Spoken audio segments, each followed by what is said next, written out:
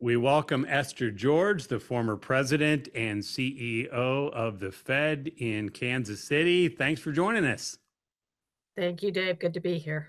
Hey, can you give us a little insight into what exactly the president and CEO did on a day-to-day basis? What was that like? Do you just look at numbers all day or what? Well, a little bit of everything, including looking at numbers all day. Um, the CEO of the Kansas City Fed is one of 12 regional Federal Reserve banks. And I always describe my job around three core activities. You're responsible for monetary policy. So you're getting out in the region, talking to people about how they're experiencing the economy and what they think. You're in charge of a team of people whose job it is to make sure our financial system is safe and sound. So bank examiners in the role, and finally, the U.S. payment system largely runs through the Federal Reserve in terms of making sure that when you and I intend to move money, that it does so safely and efficiently. So it's a multifaceted role, but it was a great one. All right, so compare the climate because you had to endure the Great Recession. And then, of course, we just went through 2020 with the onslaught of the pandemic and everything that's followed. Those two humongous crises, how are they similar? How are they different from the Fed's point of view? Well, they both were a headache, I can tell you, when you're sitting at the Federal Reserve. But different in the sense that the financial crisis obviously came from excessive leverage in the system, a housing market problem, and was extraordinary just in terms of its magnitude and how long it took for us to recover. Interestingly, when you think about the pandemic that hit us, we didn't have a playbook really for an economic shutdown. And so you saw both the Federal Reserve and the federal government pulling out all the stops. And because of that, you had a recession that was very deep, but bounced back very quickly. And in many respects, we're still recovering from that today. So, how challenging is that where the goal is to avoid a deep recession after so much of our economy had temporarily shut down? You don't want that deep recession and a long lasting recession, and you're trying to slow the growth because we had this influx of cash pushed out into the economy. So, how challenging is that to thread that needle? Well, I would guess my former colleagues would say it's very challenging.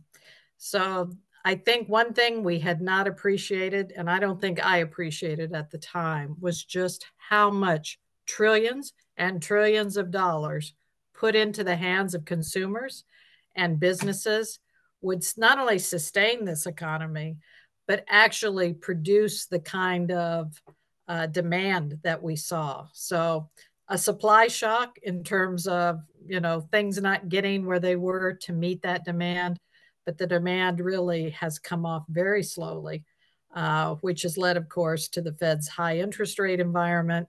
And I say that a little bit tongue in cheek. I lived through the 80s. Yeah, that was high. That was high. So, but most people you talk to, Dave, have not experienced inflation. And so when you Real think back, it's inflation. been some 4 decades since people, and they hate it. They don't like it. And I think it's why, despite the fact we have very low unemployment right now, people are not happy with the economy. And I really think it's because they see every day how that price affects them and their standard of living. So, can we exhale that the worst is behind us and we're going to avoid recession in 2024 and just kind of slowly watch the rates tick down? I think that'd be wonderful. And I love hearing people talk about soft landings and the Goldilocks economy. I guess I'm more of a skeptic. I hope they're right. But my experience is there's a lot that happens when you put that kind of money out there. And the Federal Reserve has put a lot of money out there. And so doing what I call the last mile of getting inflation under control, I think, is always the hardest. And this is always where the Federal Reserve, I think, is most challenged to know when to back off and when not to let that inflation reaccelerate. Do you expect that we will see rates to start ticking down early next year or not? Or do you think they have to stay the course for a while? Well, I think next year the timing of that is hard to pin down because they are going to have to adjust rates. I suspect at some point we see inflation coming down, so that would make sense to me. But it they will have to be more confident than I think they've indicated so far that they think inflation is headed back to that 2% target. So, specifically, as we look at farmland, that seems like it's made it. And for those folks who already owned land, they're seeing appreciation that's been pretty impressive throughout all this craziness we've gone through. Now, of course, not to ignore the fact that borrowing costs have gone up. You have the longer term perspective, remembering what borrowing costs were in the 80s. So, Mhm. how do you look specifically at that sector going into next year in light of the current climate? Yeah. So anytime you have the kind of aggressive rate increases that we've seen the Fed undertake, it's going to slow down some things in terms of farm operations, credit tightening for them too. And so nothing bad has happened yet, nothing's broken in that sector, but you do see the beginning of slowing in terms of ag credit.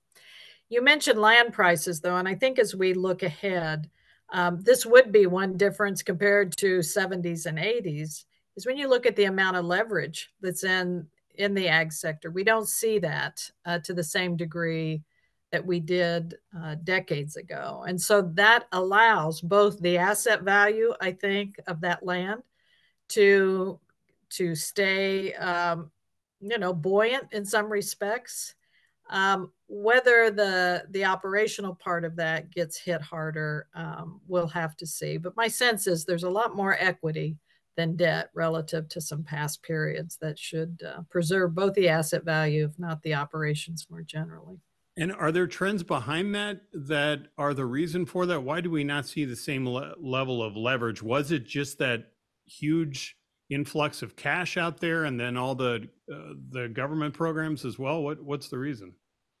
Well, I think if you look at the period leading up to that, remember there was a period of easy money that allowed for asset values to grow and to be strong. And increasingly over time, you had lenders who said, I'll take that collateral based on his asset value.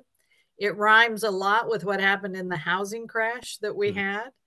And so again, these things move in cycles. And I think that sector and the lenders in it took away lessons that have probably helped today. There are probably going to be other asset classes, other places where you're going to see that kind of adjustment. I don't know where they are, but anytime you have the kind of influx of money and low interest rates that we've had, I think you could get that kind of an adjustment later. You mentioned that you don't necessarily have the same level of optimism that some of your former colleagues have as you look to 2024. And is it just do you think that there's still a remainder of a lot of cash out there and that's why we're still going to have that pressure, or what's behind that skepticism? Well, I think what's difficult, and remember, the Federal Reserve has made a very strong commitment to driving inflation back to 2% and making sure it stays there. So you think about where they are today. They're getting closer. They're in the 3% range, but they also know that between now and the time they get to 2, a lot can happen. You have a consumer that is getting weaker in some respects. They have spent out that money. You have a banking system that is holding a lot of unrealized losses in their bond portfolio. They're tightening credit. And so things are slowing, but they've not slowed yet. And so a couple of things can happen. The Fed will either take those rates down with a very slow and gradual glide path, or some of these factors I just mentioned could put the economy to slow much faster. and cause them to have to move more quickly. And that's what I call the recession scenario. And those are hard to know. The tipping point around things gradually slowing versus the coil kind of snapping and it happens quickly is really hard to see ahead of time. So that's why I say the last mile is a hard one for the Federal Reserve in judging how much to back off and how much to keep pressure so that that inflation comes down. I use the word skepticism, but as you well know, there is a chunk of our population, perhaps a really small one, that they're not big fans of the Fed at all, right? They don't want any kind of involvement in our monetary system whatsoever. And Yep. I am sure you have come across those folks over the years. How do you explain to them why we have to have the Fed's involvement? Well, if you look, David, at the public's sense, a lot of these surveys just around our institutions of government today, there is a lot of dissatisfaction, and people look to see, am I benefiting from this economy in the same way that I perceive others are? Do I believe, in the case of the Federal Reserve, that the Federal Reserve is doing things that help me versus help big banks versus help, Wall Street? We heard that loud and clear in 2008 and 9. Is it Wall Street or Main Street that benefits from some of these policies? And you had Bernanke then trying to convince people, oh, it definitely helps Main Street. But I will tell you, outside my window were a group of people called Occupy Kansas City, Hmm. and there were versions of that around the country. They did not buy that because they saw that the big bankers still had their jobs and they did not. And so central banks and many other policymakers are really faced with thinking carefully about the actions they take, how they explain those actions, and at the end of the day, how the public experiences the economy has everything to do with how they see the interest of those institutions working for them. Well, perhaps explanations can help folks get a little better understanding of this. We appreciate the conversation and look forward to seeing you in person in Des Moines in January. All right. See you then.